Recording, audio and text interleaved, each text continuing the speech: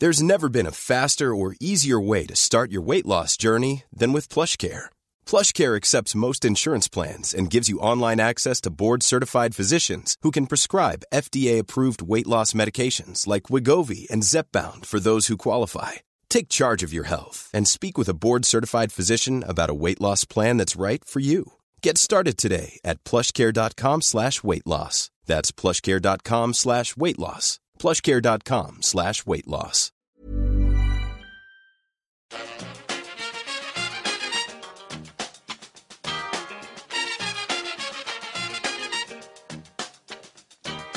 Bring it fast. Bring it to the bank. Bring it. Hello and welcome back to the EPL Roundtable. I'm your host Kevin DeVries, and as always, if you'd like to reach us to the podcast, you can do so by either tweeting us at EPL Roundtable or emailing us at eplroundtable@gmail.com. Alright, we are here with the 2022 Winter Transfer Window Review. That means, of course, that I'm joined by the wonderful Dave Hendrick, who you can find now on Twitter at EPL Index. So if you're seeing any fire takes, that's who's putting those out. Dave, an absolute pleasure to have you back on. I just wanted to start by talking about the window at large. There was a lot of movement in January. Some was expected because of Newcastle and their newfound wealth. But also there were a lot of loans with obligations to buy. And I was just wondering if you thought that like portends anything for the summer, where now that you've had all these fans back in stands for long enough, maybe the club finances are about to get better? Yeah, I think that's exactly what it is. I think a lot of clubs are sort of looking ahead to the summer as when their finances will bounce back. We've seen some down years in the transfer market now, the last two. And I think in some cases it's just been that clubs have been saving their money for maybe one big splurge. In other cases, clubs just couldn't afford to go and buy. But I think this coming summer we're going to see quite a lot of movement. And I also think you're seeing a lot of teams not being willing to gamble because some teams have taken such a big hit over the last 2 years, and maybe they're in a bit of a precarious position. For example, at Burnley, their financial resources are not now what they were 2 years ago, in part because of COVID, in part because of the new ownership situation and how they've leveraged debt onto the club. So I think they need to operate a bit more carefully. They've always been a careful club, but even in this window, they end up with a net profit despite being in a position where you think you really need to go and spend to stay in the division. And they're looking at it probably thinking, we probably should, but at the same time, what if it's not enough?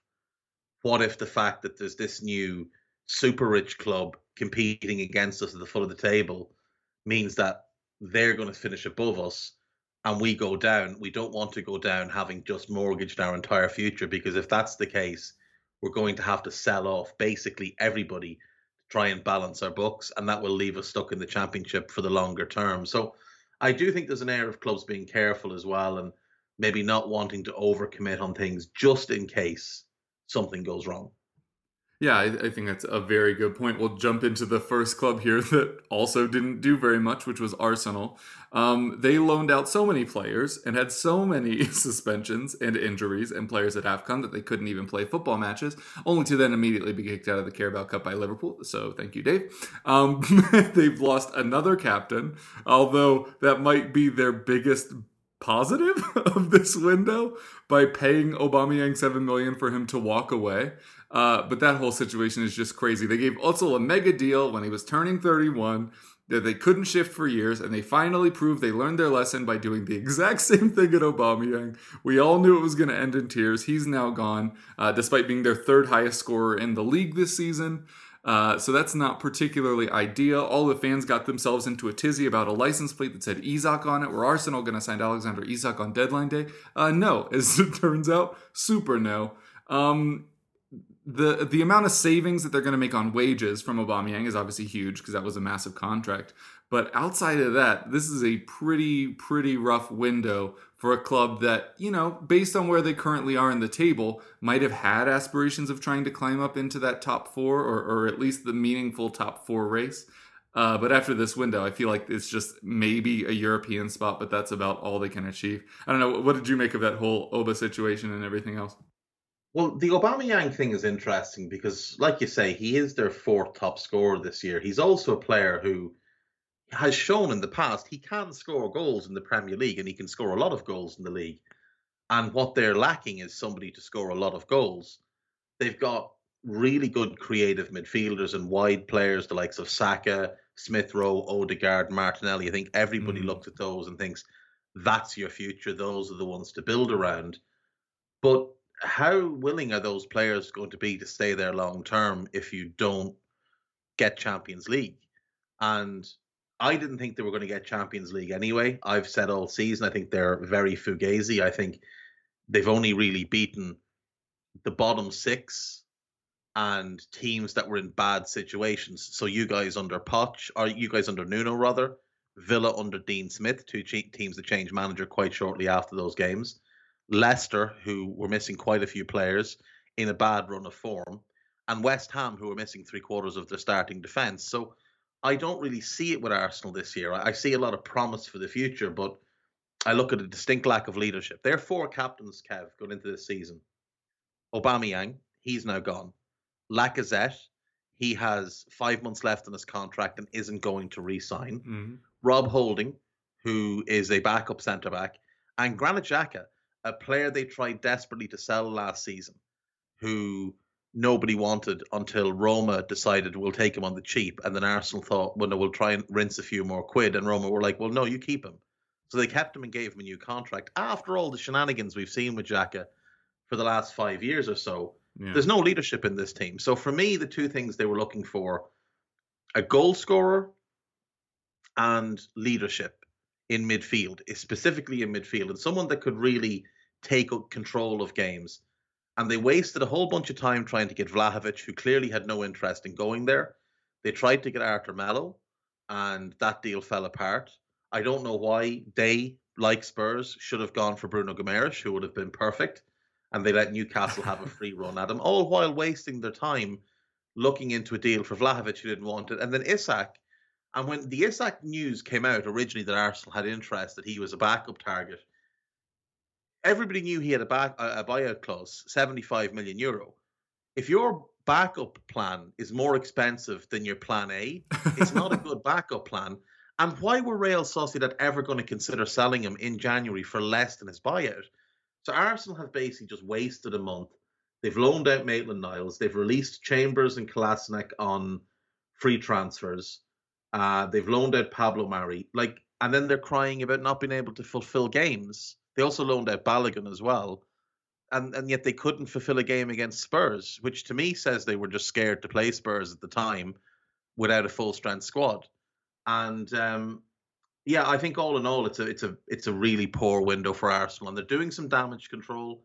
We're seeing local Arsenal journalists come out and defend the decisions and say, well, they didn't want to rush anything. Well, hang on a second now. You were willing to go to 60 million for Vlahovic, but now you're claiming you weren't willing to rush anything? There's no correlation there. So for me, it's a D-. It's a D- window. The only thing the only reason it's not an F is that they didn't go and spend badly, because that would have been a very Arsenal thing to do, is to miss on Vlahovic and go and throw obscene money at a player who wasn't very good. And that would have made it an F. But with basically doing nothing other than weakening your squad substantially, it has to be a D- for me.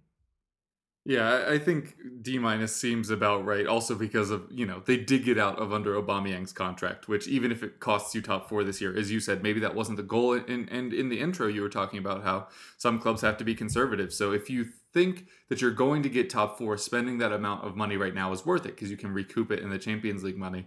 But if you already are worried that you're missing out, as you say, maybe a better thing to just hold on to the money and wait to make a more meaningful push in the summer when, in theory, the funds will be flowing more freely, as will the players. All right, Aston Villa, probably the club that's getting the most plaudits for their window. What did you make of it? I really like the Villa window. I think they addressed one big position of need. I think they were desperately in need of an upgrade at left back. And while Luca Digne wouldn't have been the target I'd have gone for, just with his age, I didn't feel he fit in with what they were building. He's a little bit older. It's still a very good signing. He's a very good left back. I like the Coutinho signing on a loan. There's no risk there. And if he clicks, if he's even 75% of what he was when he was at Liverpool, he'll be their best player. Callum Chambers, I mean, in on a free, you can't really argue with it. It's a clever signing. It gives them a fourth centre back and cover at right back. He's never going to be a starter for them, so it just made sense. And Robin Olsen, look, I know he's had some rough times in recent years, but he is a solid keeper. And as a backup to Emi Martinez, it's not bad. So, that along with the wage savings from Matt Targett and El Ghazi and Wesley that they'll make from having those three players out on loan, and maybe those players go and do well and earn moves away, and Villa can bring in some money that way as well. I think all in all, it's a good window. I would have liked to have seen them maybe look to upgrade the starting centre-back position next to Ezri Konsa, because as you know, I'm not a fan of Mings. They did sniff around at a couple, and they obviously looked at Basuma for the midfield position where they're looking to upgrade as well. But again, I think clever not to just jump in, because in the past we've seen Villa overspend on average enough players. This year, I think they've taken a more measured approach, not being willing to pay 50 million for Basuma in the summer when A, he has a legal case pending against him, and B, he is about to enter the last year of his contract come the summer. You'll get him cheaper in the summer, I think. So I think they did well with what they did and what they didn't do. So for me, it's a B for Villa. Yeah, and allegedly they were the club that was first in on Bentancur, and their interest is why we knew he was available. And that would have been a pretty big signing for them in a window where they got in a lot of really good players. And as you say, a couple first-teamers, which is always a good barometer for how well you did in a window. Is Coutinho and Digne walk into your starting 11. So that's a pretty good deal. Bentancur probably would have as well, but they ended up not being willing to meet the 25 million that we ended up not paying. But more to come in part 2 on that when we get to the Tottenham section. Yeah, I've given them an A-. I think it's really good business, like I say, to add starting caliber players like that. And Coutinho had an instant impact when he first made his debut. So that question mark you always have when you bring in somebody from a different league or in January, even though obviously Coutinho has Premier League experience, you always have that question of like, are they going to hit the ground running? What's going to happen? You're like, oh, a goal and an assist immediately. Got it. Especially when he's had such a rough time over the last 4 years since leaving Liverpool. His form hasn't been there. He's had a lot of injuries. I mean, he signed for Barcelona for 145 million quid. And the most notable thing he did in the last 4 years was score 2 goals against Barcelona in the Champions League while on loan at Bayern Munich. So that kind of tells you how the Barcelona transfer went for him. Totally. The only upside really is that he won loads of trophies, and Liverpool probably looking at that deal, realizing that money is what launched this, golden period, and thinking, wow, that was super worth it. Maybe a different club that one of these two hosts represents would have been interested in selling players when they were at max value to fund a rebuild. But no, let's just hang on to them and let them go for free. Lots of that in part 2. Lots of it as it turns out. All right, I'll move on to Brentford now. I'll be honest, I think I mentioned in the first show, I was pretty sure they were relegation fodder to begin with. And then they lost Daniel Raya, and I was like, oh, now they're super going down. But they've actually stabilized pretty decently. There's a weird amount of Premier League matches played by different clubs at this point. But they don't even really feel like they're in the relegation race. And now they're getting Raya back. They are averaging 1 point per game, which, if it continues, would be 38 points for those doing their math at home. But that's been safe the last 7 consecutive seasons. The team's been solid. The main issue is that they were lacking a consistent creator. They were bottom 5 in both assists and chances created, and they've only brought in Christian Eriksen, one of the last remaining true high-level number 10s in the game. Obviously, health, match readiness, these are pretty big question marks. But for a club that is already on track for safety, even a limited Eriksen, 5 goals, 3 assists, or vice versa is probably more than enough to make you safe and at least make the journey safer and more comfortable as you try to drive for safety. Lossell, I think, was a really good signing to back up Daniel Raya because Brentford have 4 clean sheets this year. 3 were in the few matches that Raya played. They've only had 1 since. So just addressing that in case, I think is good. Raya, obviously, in training, and I think he did a U23 match, if memory serves. I think so. As for other signings, I don't really know who Deji Sotona is or why it's a loan. I doubt he's ready for the first team, but I could be wrong. If there's a buy clause in there, at least it makes more sense. But all in all, they're a decent club, having a decent season. This is a decent window. I gave them a B. Yeah, I mean, I think they're one of the smarter run clubs in English football for sure, and I think they've done what I said earlier. They haven't taken that big gamble just in case they go through a terrible last 15 games.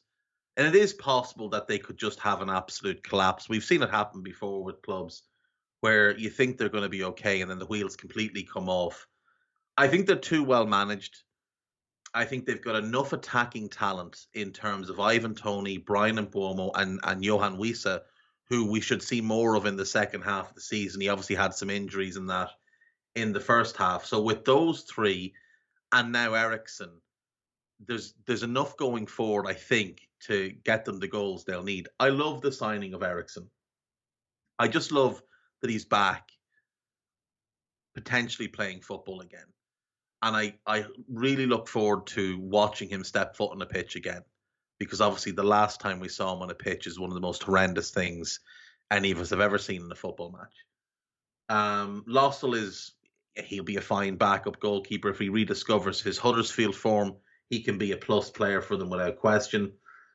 I did feel like they maybe needed to do a little bit more in terms of a right wing back because as good Sergi Canos is a decent player, he's not a wing back and he has been a bit of a liability for them. He's also the only cover they really have at left wing back, especially now that Dominic Thompson's been loaned out and Rico Henry has had some injuries. So I'd like to have seen them do something there. They did try and get Vanderson. He ended up going to Monaco.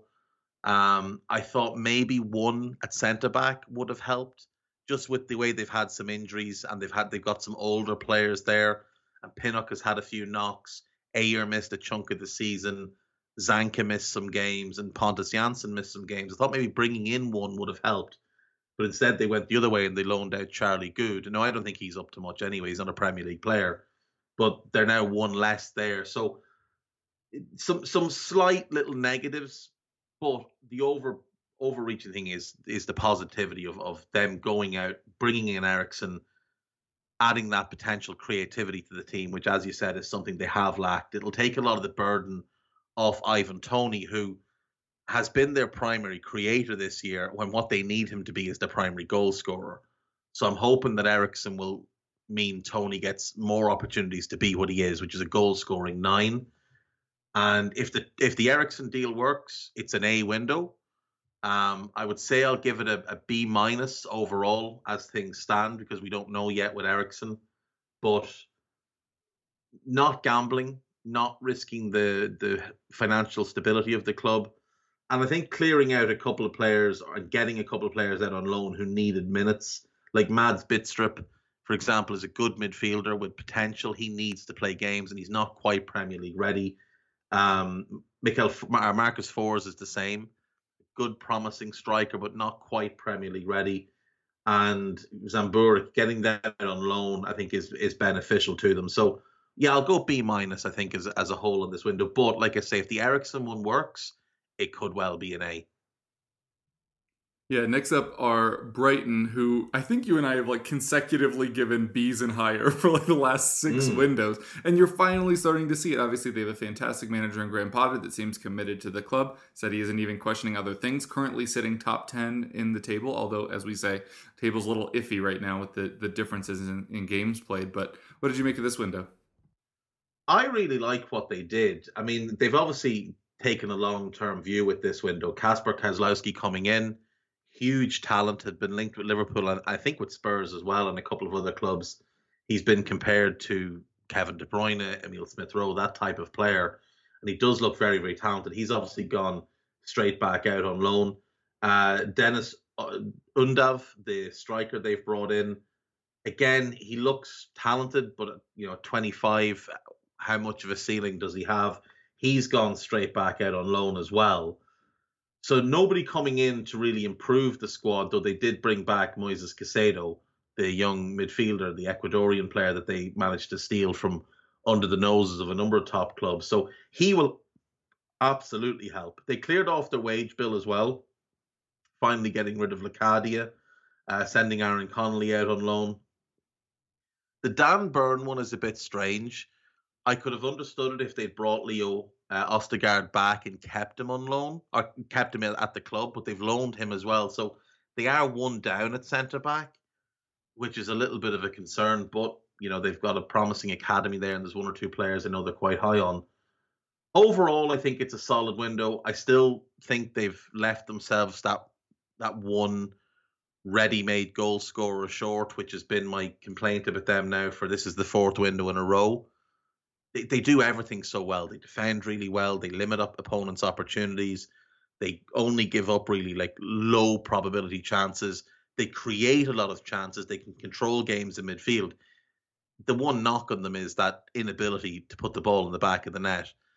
I assume in the summer they will have somebody in mind and in line to come in and fill that role. I think they're a club that we'll see have a bit more of a splurge in the summer when finances start to rebound. They lost quite a bit over the pandemic. But all things considered, it's a B window. I mean, Kozlowski has the promise to be a huge, huge player for them. They kept Basuma. They kept all their important players, really. And I think 13.5 million is a fair price to get for Dan Burn, who I wouldn't be a big fan of, but he's done a decent job for them. Yeah, I think you make some really good points. I went B-, but it's pretty nitpicky difference there. And I totally agree with you. I think them loading up on young talents to bring in either to the 23s or into like the lower level of the senior squad has worked for them in the past. You're finally seeing McAllister get the minutes that we thought he would like 2 years ago. I think you can trust their system and their manager and their style of play with these young players who it's once they get their chance will likely thrive and do pretty well. I did think Dan Burn might have been a bit of an overpay, and I agree with you that they let themselves on the Newcastle side, and I do think Brighton have left themselves a little bit short. Actually, the last two clubs were two of the clubs that were allegedly interested in Joe Rodon, which I would have been a huge addition, I think, for both. Yeah, but Joe Rodon at Brighton just makes sense, doesn't it, as that ball playing centre-back? Yeah, but we haven't figured that out and don't know how to play without Eric Dyer because none of our other center backs can pass with Romero out. Why we aren't actually giving Joe Rodon a shot, I myself don't know, but a lot of clubs were in for him. We didn't let him leave, which was a very interesting choice, but I think that would have been a good solution for each of the last two clubs that we'd mentioned there. Moving on to Burnley. Selling Chris Wood to a relegation candidate under dubious circumstances about a buyout clause that might not have even been active. Not a great look, as it turns out. As Jamie often says on the show, it seems like Dyche and others at the club were blaming Wood for his lack of attacking output and their general lack of attacking output. But that's like a weird amount of weight to put onto a player for a team that's created literally the fewest chances in the league this season. He's averaged 10 goals a season for like the last, 4 or 5 years. You know what he is. If he's not scoring the goals, do you think it's a problem with your guy that consistently scores the same amount of goals every season? Or do you think that maybe there's not enough happening behind him? Obviously, Maxwell Cornet coming in and being their entire attack and then leaving for AFCON, not ideal. But this is a very weird situation. It seems like they were just wanting him out because they were blaming him for the lack of goals.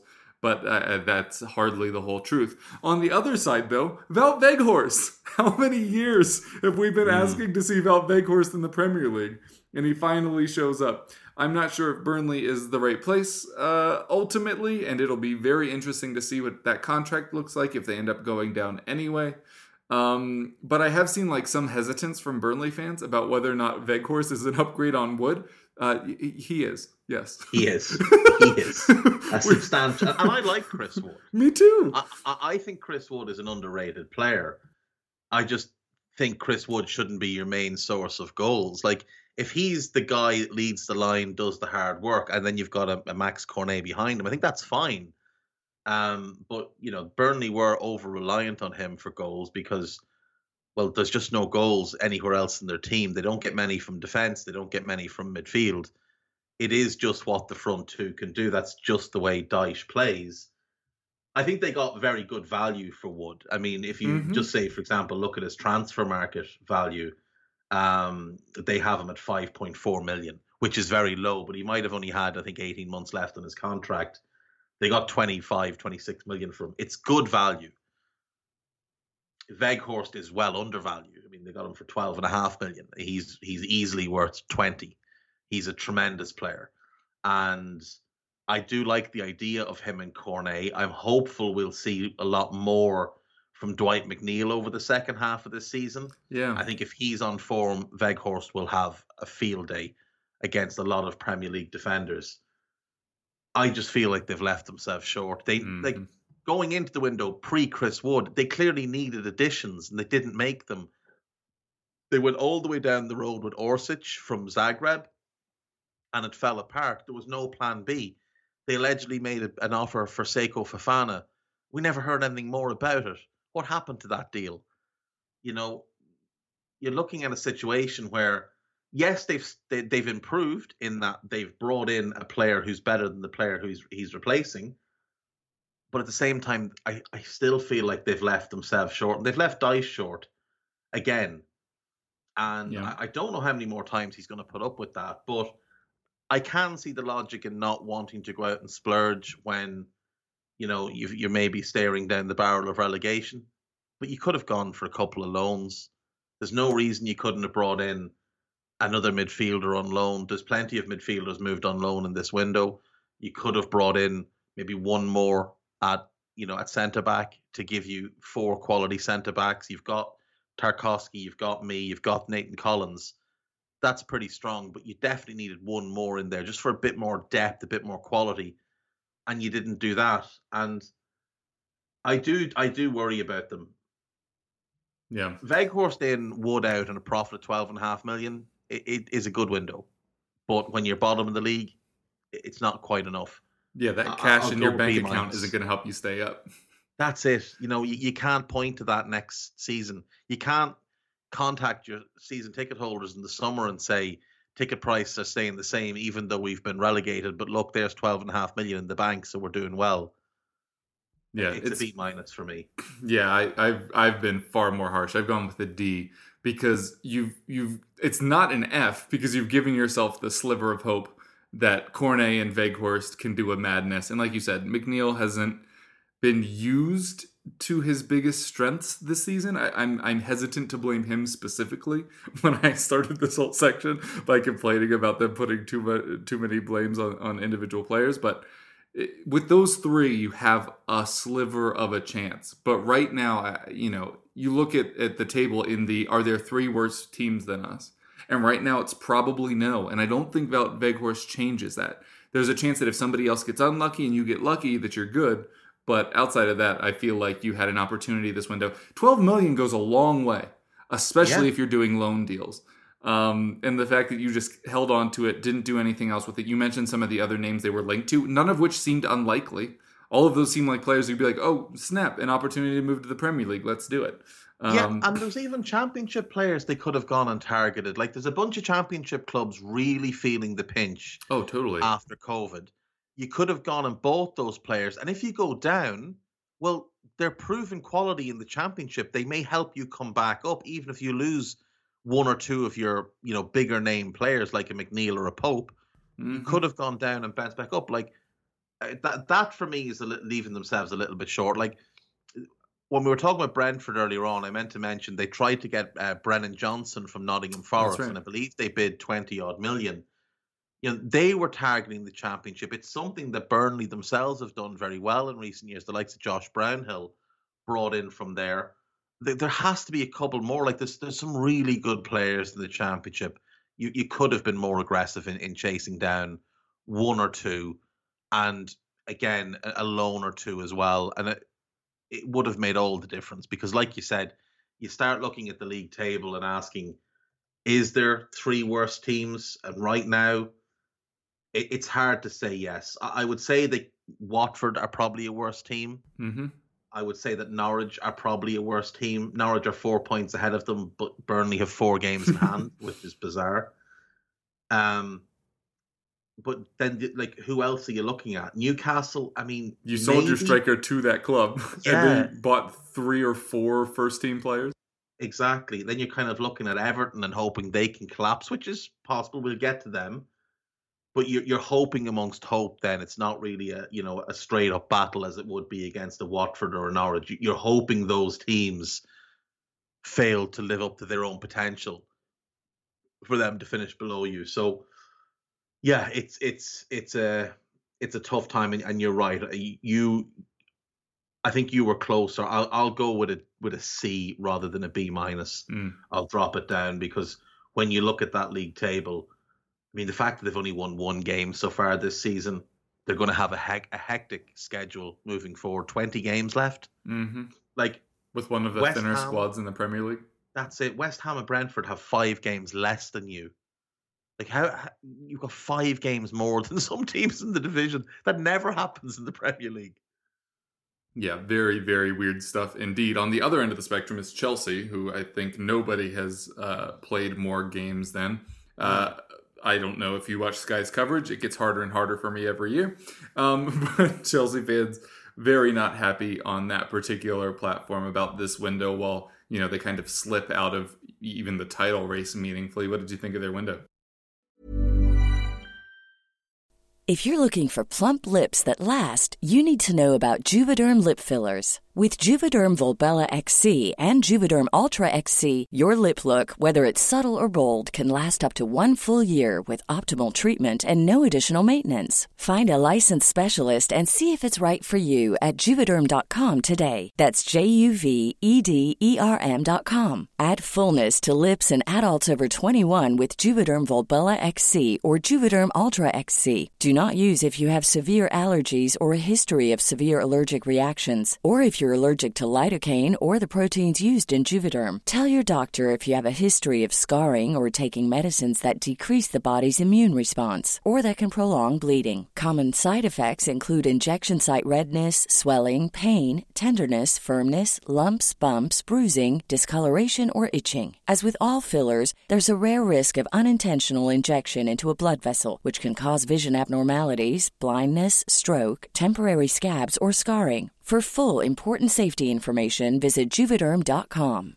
Ready to pop the question? The jewelers at BlueNile.com have got sparkle down to a science with beautiful lab-grown diamonds worthy of your most brilliant moments. Their lab-grown diamonds are independently graded and guaranteed identical to natural diamonds, and they're ready to ship to your door. Go to BlueNile.com and use promo code LISTEN to get $50 off your purchase of $500 or more. That's code LISTEN at BlueNile.com for $50 off. BlueNile.com, code LISTEN. Very disappointing. Very, very disappointing. They clearly needed to make some additions in this window. Ben Chilwell out for the season. Marcus Alonso is fine, but he's not particularly great. Reece James out for a while. So your way of playing has to change. So we've seen them change to a back 4 in recent weeks.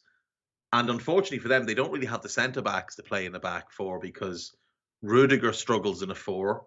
Thiago Silva's just too old and too slow to play in a 4. Azpilicueta can't play centre-back in a 4. He can only play right-back. Christensen's the only one you have that can play centre-back in a 4 at a high level. And he's out of 6 months. And he's exactly. He's out of contract. Rudiger's out of contract. Azpilicueta's out of contract. So it looks like, as things stand today, you're going to lose all 3 of them in the summer, which means you have to go and buy 3 new defenders in the summer, rather than maybe getting one of them in now, letting them bed in for 5-6 months, even if they're not the starter. At least it leaves less on your plate for the summer. It leaves less integration next summer. But they've left themselves short there. I felt like they could maybe have done with going for somebody who could play in a 2 with Lukaku up front and play kind of something like the Lautaro Martinez role, where they work the channels, they play wide. Now, they may argue that Timo Werner can play that role, but all that we've seen of Timo Werner at Chelsea thus far has been disappointing. So I feel like they've left themselves short at both ends of the pitch.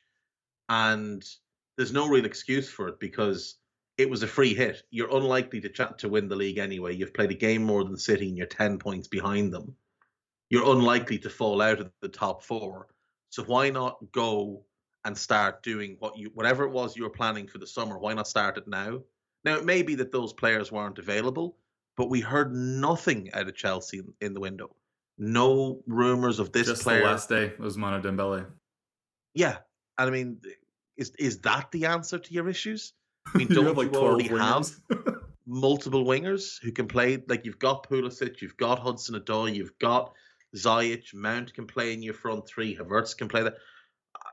Dembele makes no sense for them at all. He's actually a terrible fit into how they play and how Tuchel wants to play. I know he's played under Tuchel before, and maybe Tuchel feels he can get the best out of him having done so in the past. But to me, it's a very disappointing window for a club like Chelsea, who really needed to start kind of locking in on, okay, the league is gone. Let's go and try and retain the Champions League, but let's also start planning for next season. I think they've let themselves down here, and they've let Tuchel down as well, in my view. I'm giving them an F. Yeah, I've given them an F as well. I realize there's a lot of talking about a club who did basically nothing, but I just feel like I need to offer a mea culpa, since this half is the one that's going to be on the EPL Roundtable channel. Of just, I was so confident that Chelsea were going to be title winners this year, and there are matches where they clearly look it, and then there will be 3 or 4 in a row where they just don't. And as we said, they've basically slipped out of title contention already, both because they've played so many games and are already so far behind, and just because they don't look up for it. It feels like the style isn't matching the players that they have, when the point of bringing in Tuchel was to get the best out of the players that they had. Obviously worked last year, winning the Champions League and such. And I thought that would kind of lead to them pushing strength to strength, kind of the way Liverpool did when the Champions League, then go on and compete, if not win the title the next season. But it really feels like it's already gone for them. So maybe, again, as you said at the top of the show, they were like, title's gone, let's not waste our money now, let's aim on next year. And they have spent a lot of money recently. Obviously they're a very rich club, but at a certain point you can't invest always.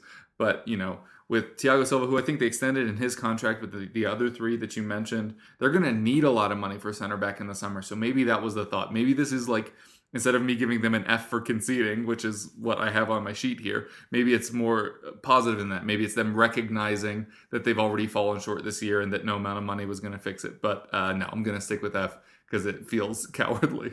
Well, remember as well, Kevin, the summer, they did spend a lot of money to bring in Romelu Lukaku in the summer, but it's not like a thing where they actually had a particularly big net spend.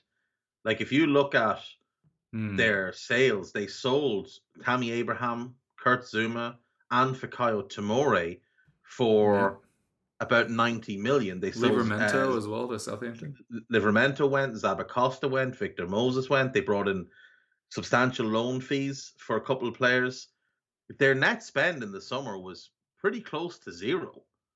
So there's not really the excuse that in this financial year they've spent a lot already. They haven't.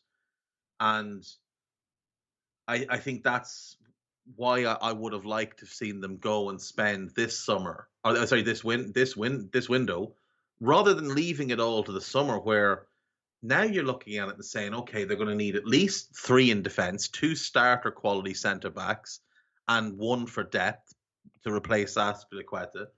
You're also going to lose a lot of leadership when Aspie leaves. And then you need something in attack as well, because clearly this attacking group is not working. So that's 3 big signings and at least one for depth. You'll probably have to buy somebody to replace Saul, who is unlikely to stay. Just from a numbers point of view in midfield, you're going to need another holding midfielder in there.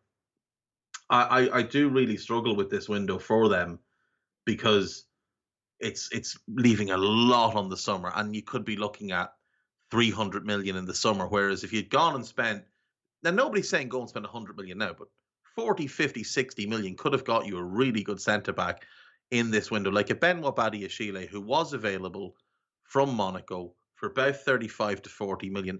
He could have been that long-term successor to Rudiger. You get him in now. He learns under Rudiger for 6 months, learns the intricacies of playing the left-sided role in Tuchel's back 3. And then by next season, he's integrated into the squad. He's had 6 months of training under Tuchel and then a full pre-season. And come opening day, he's ready to go, as opposed to bringing him in the summer. He might not be there for the whole summer because it depends on when you get the deal done.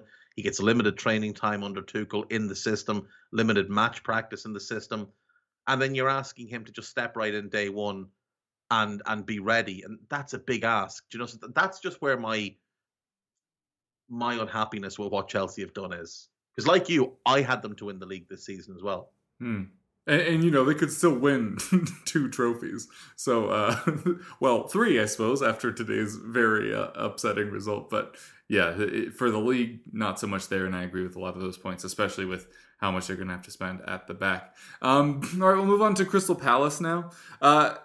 Mostly comes down to a deal that didn't happen for me. Palace, air quotes, missed out on Donny van de Beek, but we talked with Sam Karp on our last show about it. But, did they?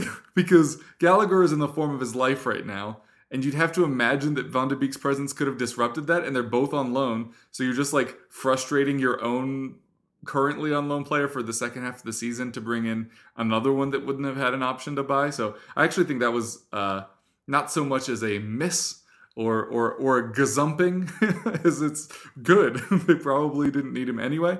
Although I do have concerns about what the point of Van de Beek is and how teams are perceiving his position, but we'll get to that when you get to, as always, discuss the Ev.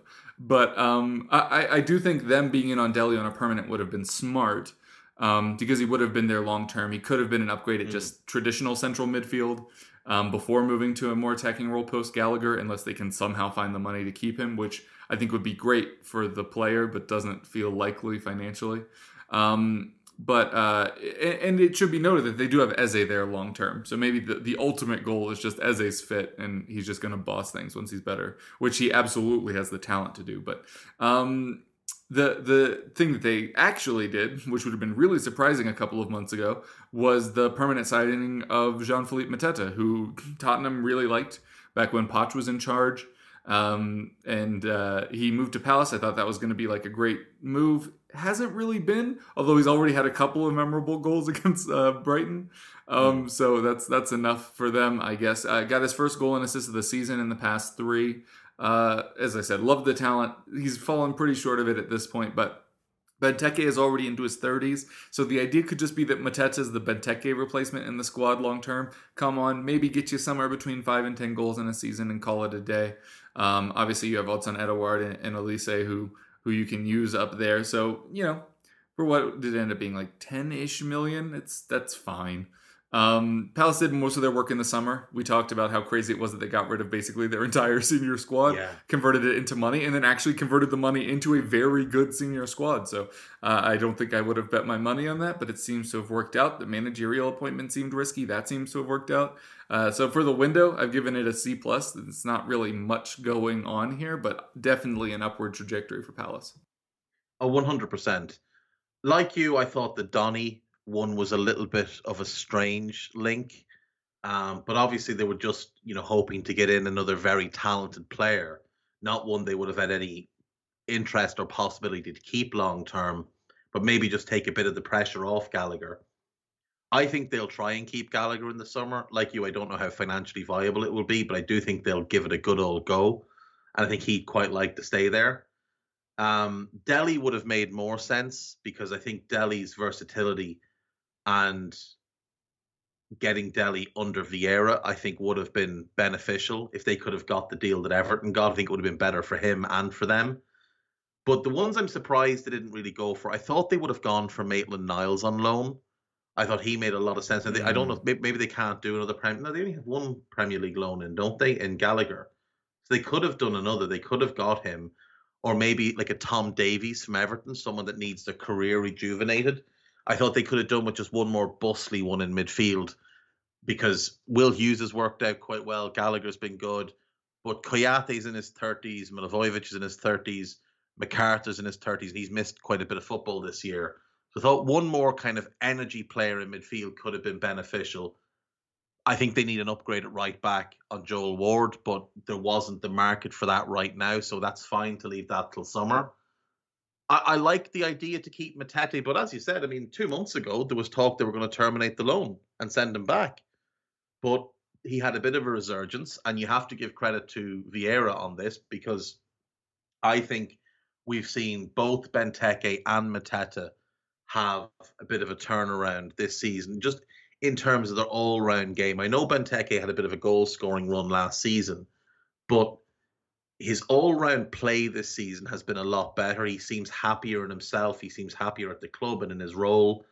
So I give credit to Vieira for that. The same with Mateta. He just seems to have adapted now to the role that Vieira wants him for. He knows that if he plays well, he'll get more minutes. And that's the kind of the carrot that Vieira is putting out there for players. If you play well and if you work really hard on the pitch and off, I will give you more minutes. And then, like you said, they've got Ezzy back fit now. He's a potential star. Michael Olise looks a potential star. Edouard, as he settles a bit more, will get more goals for them. They've got Zaha, who I think is due a decent half of a season, because I thought he's been a bit quiet in the first half of the year. They've got a quality pairing at centre back. They've got a good young left back. There's the bones of something really good taking shape here, and I think they've done well not to try and rush this build. Like, this is a build. It's not a rebuild. This is a build from basically nothing, where they weren't really living in the Premier League. They were just sort of existing in the lower regions of mid-table, very boring football. You knew they weren't going down. You knew they weren't going to challenge for Europe. And I think that's what they're trying to build now, is a team that maybe can get towards the fringes of European competition. And I think it's smart to take a slow approach. That's why the loan for Donny kind of made sense to me, in that you knew they weren't going to keep him, but he could help them in the second half of the season, maybe get a top half finish, maybe get some important goals. But just to stand pat, to do what they did, get Mateta permanently, it means that if in the summer Benteke wants to leave, they've got their kind of target man striker there already in-house, don't need to replace him. So all in all, I'll give them a B-. I think it's a solid window, and I think it's a clever window, given how much they did in the summer. Yeah, it would have been crazy for them to spend more. I think I ended up giving them a C+. So we'll roll with that. Now, as we have alluded to throughout the Crystal Palace segment, you now get to talk about Everton. It's my favorite club to talk about. They're always doing stuff, and so little of it makes sense. They do a lot. They're a very busy club that don't ever seem to go anywhere. I think it has to start this conversation with the manager. So let's look at what they did, right? So they sold Luca Digne. They bought Michaelenko, they bought Patterson, and they sold Luca Digne. And then they sacked the manager who'd just been allowed to do those three deals. That's not what a well-run club does. A well-run club does not allow a manager to make two major signings, sell one of your 4 or 5 best players, and then sack him. But on the whole, in those fullback positions, I do actually like these moves, because while it's a short-term downgrade, Michaelenko from Digne, I think in the medium and long term, they're going to be upgrades in the aggregate at fullbacks. So Seamus Coleman at right back, clearly well past his best. Nathan Patterson's a huge talent at right back. So even if Michaelenko, when he gets to his best level, isn't as good as Digne, I think what we'll see is Patterson be better than what we've seen from Seamus Coleman for probably the last 3 years. So therefore, I think they can consider the fullbacks upgraded in the aggregate. I really like Ben Godfrey. I know he's had a bit of an odd season, but I do like him. And if Mina could stay fit, that's a back four that I think can go places. I really like the signing of Dele. I've always thought Dele off Calvert-Lewin with Richarlison in a wide role is ideal if you've got a good crosser on the other side, and Damari Gray's a good crosser of the ball. Dele running beyond Calvert-Lewin, working off his knockdowns and flick-ons, and then Richarlison bursting in from the wing. I think there's something that can be done there, similar to how it was with Kane, Dele and Son. Now, obviously, Calvert-Lewin and Richarlison aren't of the quality of Kane and Heung-min Son, but stylistically, there's similarities there to how this can work. But signing Dele makes no sense when you've already brought Donny van de Beek in the door, because you can't play the two of them together. Unless you're playing, like, they don't have the holding midfielder to play with Donny in midfield. Doucouré is not good enough as a holding midfielder to make that work. And it takes away what he's best at, which is those lung-bursting box-to-box runs, driving forward, carrying the ball. Alan is a very good player. His legs are going, though. So him and Donny's just not dynamic enough to cover the ground. So what's the point in signing both of them? Especially when Delhi as a permanent signing. Why did you bother bringing in Donny van de Beek? Maybe they didn't know that Delhi could be had at the time. Who knows? I like the signing of Michaelenko. I like the signing of Patterson. I like the signing of Delhi. I like Anwar El Ghazi as just a bit of a depth option in the wide areas on a loan with, no obligation to buy. I think they got good value for Luca Digne at 28 years of age. I don't like the Donny van de Beek signing, and I don't like the move for him either. I think it's a waste for him. But what I really don't like is the managerial appointment. I genuinely believe that Frank Lampard is the worst manager in the Premier League. And I think if you look up and down the league, I really don't see who anybody could make a good case that Lampard is better than. I don't see one name that anyone could make a good case that he's better than. He's not better than Hodgson. He's not better than Howe or Smith or Bielsa or Frank or Vieira or Hasenhüttl or Gerrard or Rodgers or Potter. Certainly not better than Bruno Lage. Certainly not better than Conte. I mean, Arteta's, I think, one of the worst managers in the league as well. But he's better than Lampard. Moyes, Ranić hasn't been a real manager for 10 years. He's still better than Lampard. And then the top three of the top three. Pep, Klopp, and Tuchel are three of the four best managers in the league, with Conte being the other one. So I don't see anyone that he's better than. I think they've downgraded at manager. So if I factor the manager in, it pulls the window right down for me. Because otherwise I'd look at it and say, you know what? That's a B window. If it was Michaelenko, Patterson and Delhi and El Ghazi in and Digne out and, a solid, stable situation, I'd say that's probably a B+. Donny pulls it down a little bit to a B, so it's a B for the window. But with Lampard, overall, that to me drags it right down to a D. I think he's a terrible appointment. And I hope I'm wrong, because I do like when Everton are good, because I think it makes our wins over them mean more. But I just think he's awful. And I've seen nothing to dissuade me. He took a Derby team from 6th to 6th, having spent a whole load of money on a whole load of players that didn't work out, and massively increased their wage bill through a bunch of expensive loans, and still only finished 6th.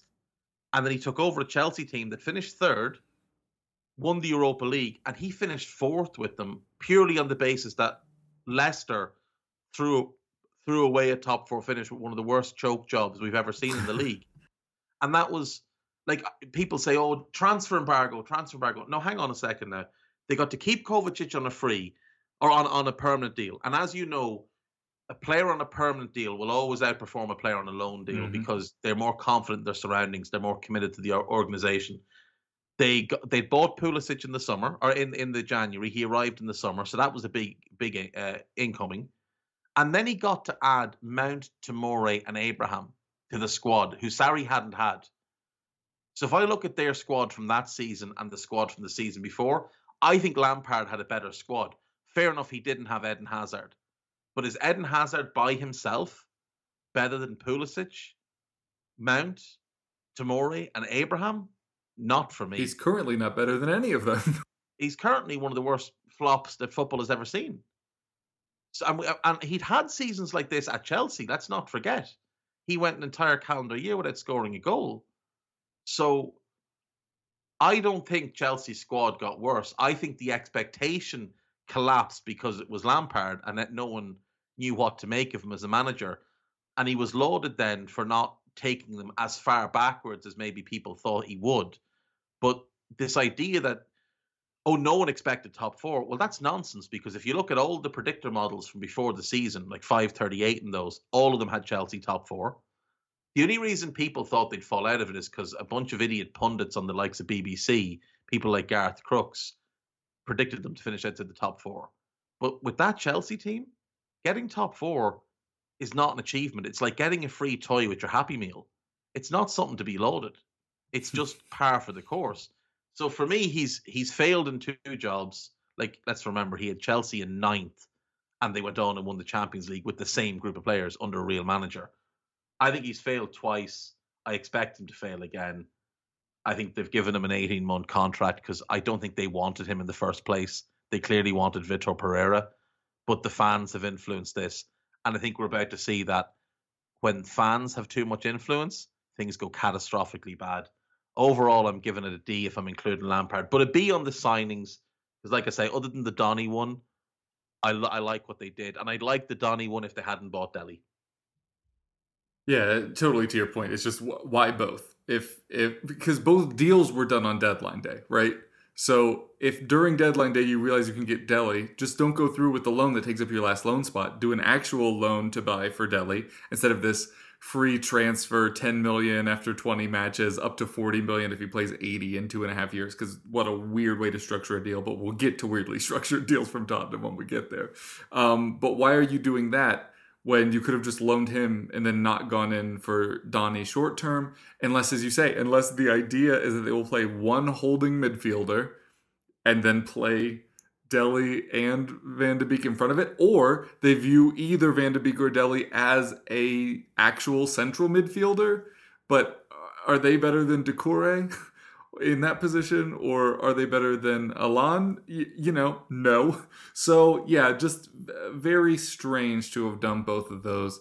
I've given them a C, just because, like you said, if you just look at the sheet of ins and outs, it doesn't look that terrible.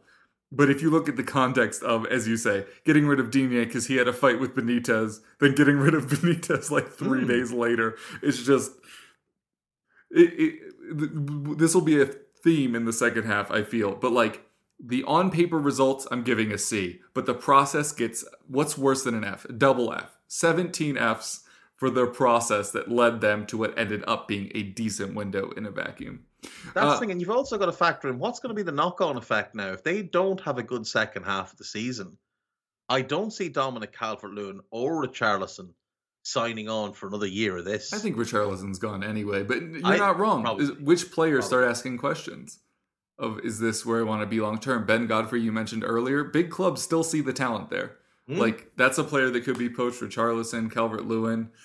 Townsend could even, I don't really know where he'd go after Demarai this. Graves had a massive bounce back year. Totally. Why is Allan still at Everton? Wasn't he in the same situation as James Rodriguez, and he was only there because, their former boss was? But anyway, we'll stop talking about Everton now and talk very briefly about Leeds United, because I don't really know anything about Mateo Joseph Fernandez.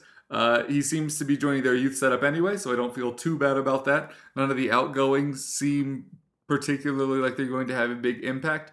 It's just Leeds saying, our talent and manager are enough to dig us out of our current hole. We said earlier, Burnley, there aren't 3 teams worse. Leeds are looking at that and they're like, yeah, there are definitely 3 teams worse, so whatever. They've obviously faced a lot of injuries throughout the season.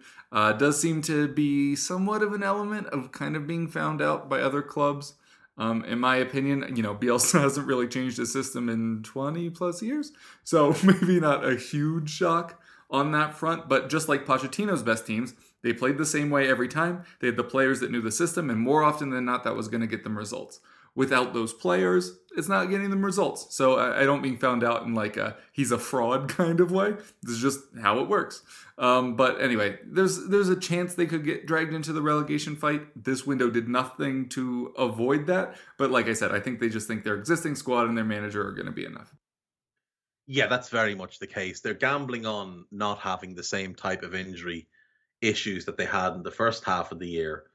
I do think there's an element of some of the players getting a little bit found out as well, because we see it a lot with clubs that come up from the Championship. And even when they spend a lot of money and bring in a lot of players, there's still a core group there of players who brought them up that they'll keep for continuity and whatever else.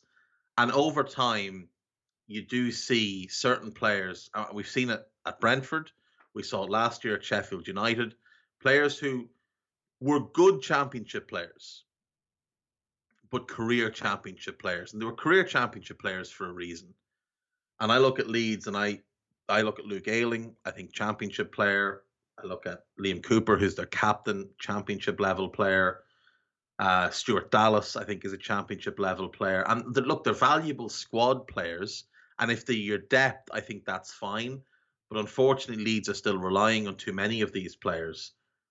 With Calvin Phillips been out injured, they've had a big gaping hole in midfield and no one to protect that back four. and they've been exposed time and again. I think there's the bones of something good at Leeds. I would have liked to have seen them gone and maybe add one in midfield, even on a loan, just to give them a little bit more solidity until Phillips is back, because he's not expected back, I don't think, for another month.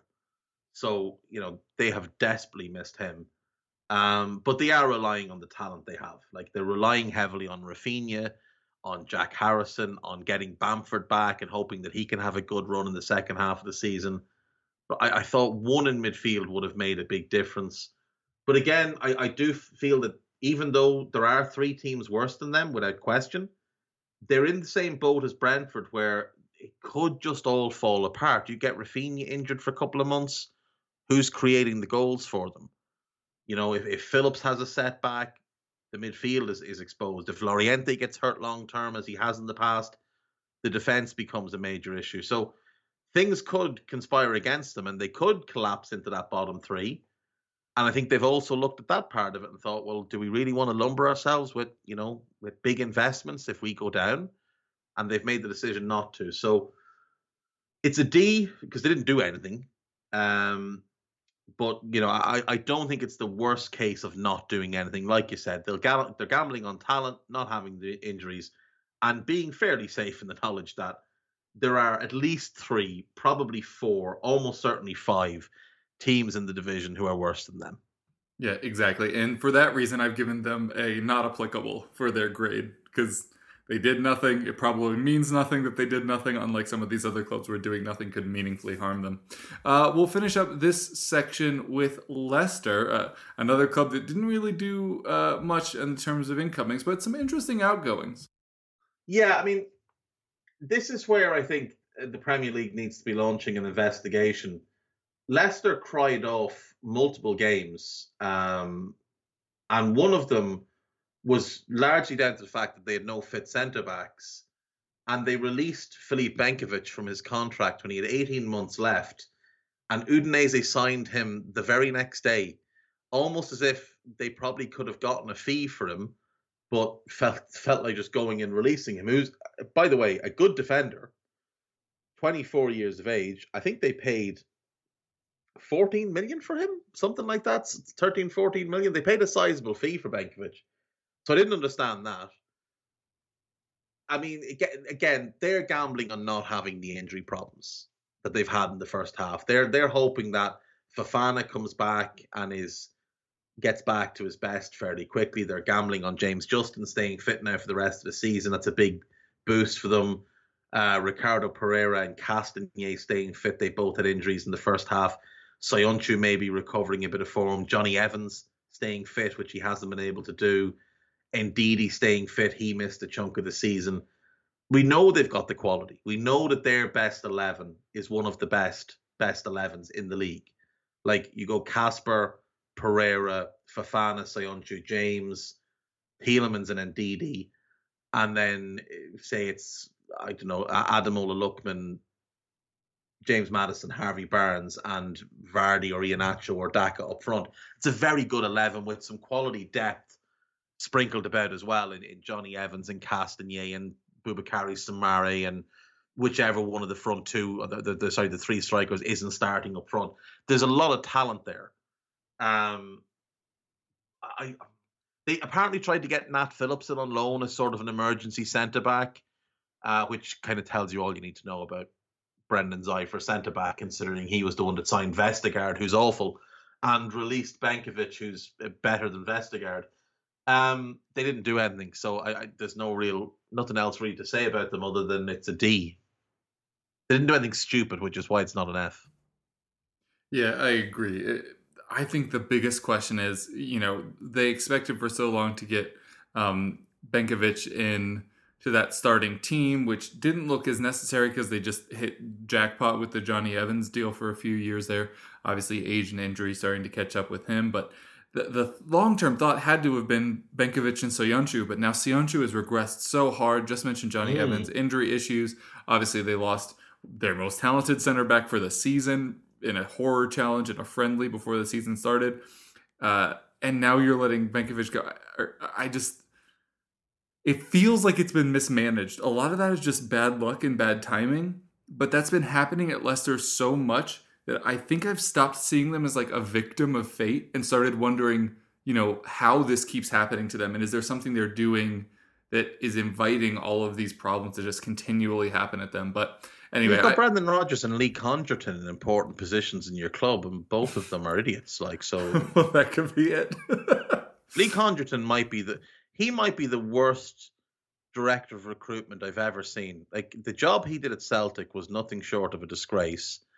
He's very, very fortunate that Leicester have a great scouting network and a great recruitment department. So while he may have a title of director of recruitment, their recruitment takes place around him.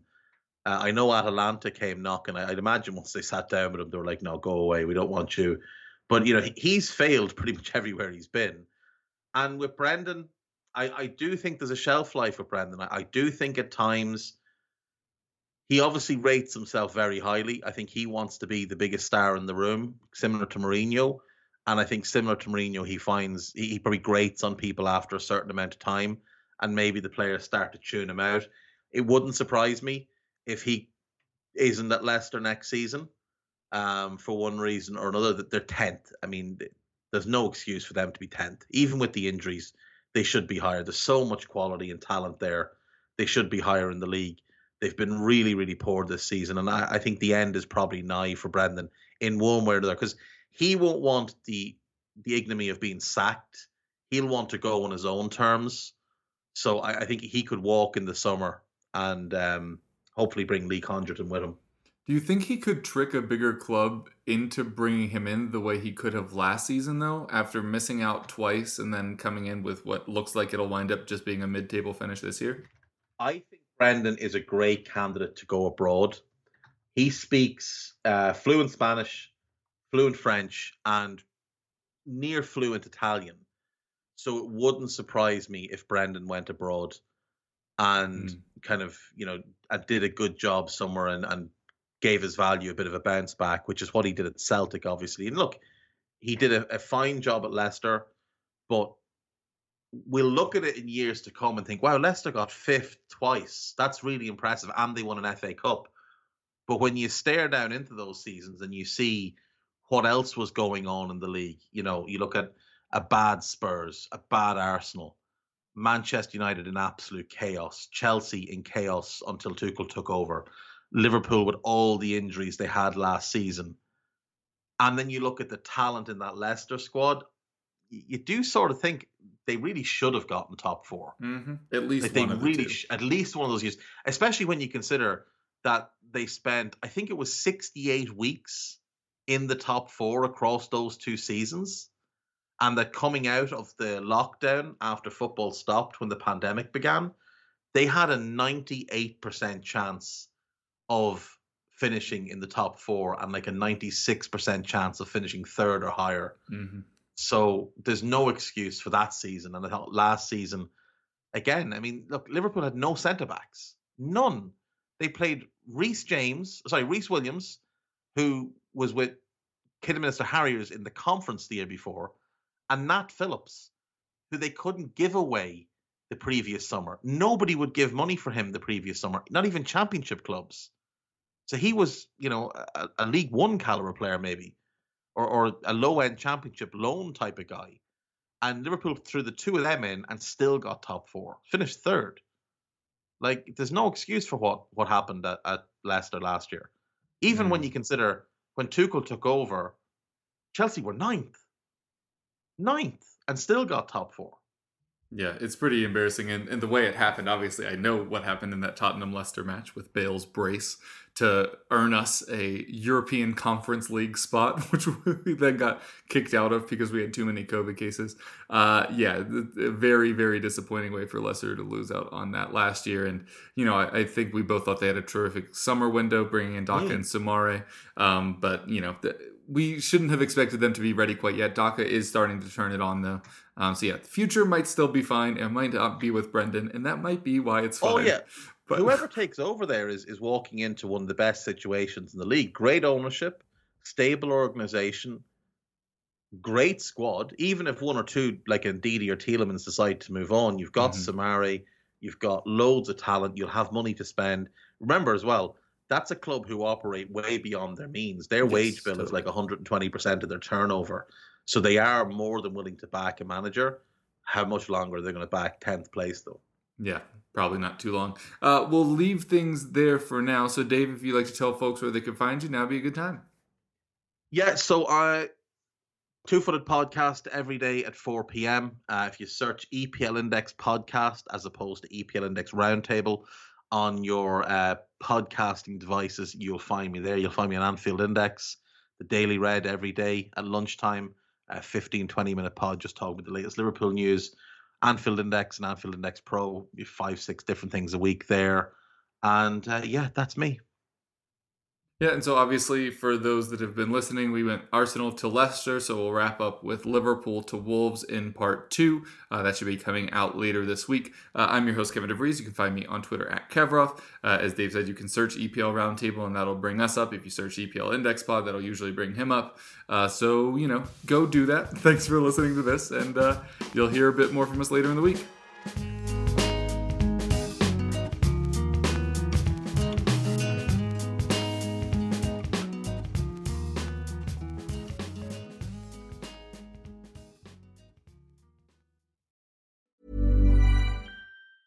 Hey, it's Danny Pellegrino from Everything Iconic. Ready to upgrade your style game without blowing your budget?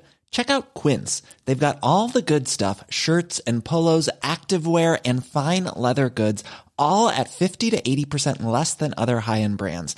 And the best part? They're all about safe, ethical, and responsible manufacturing. Get that luxury vibe without the luxury price tag. Hit up quince.com/upgrade for free shipping and 365-day returns on your next order. That's quince.com/upgrade.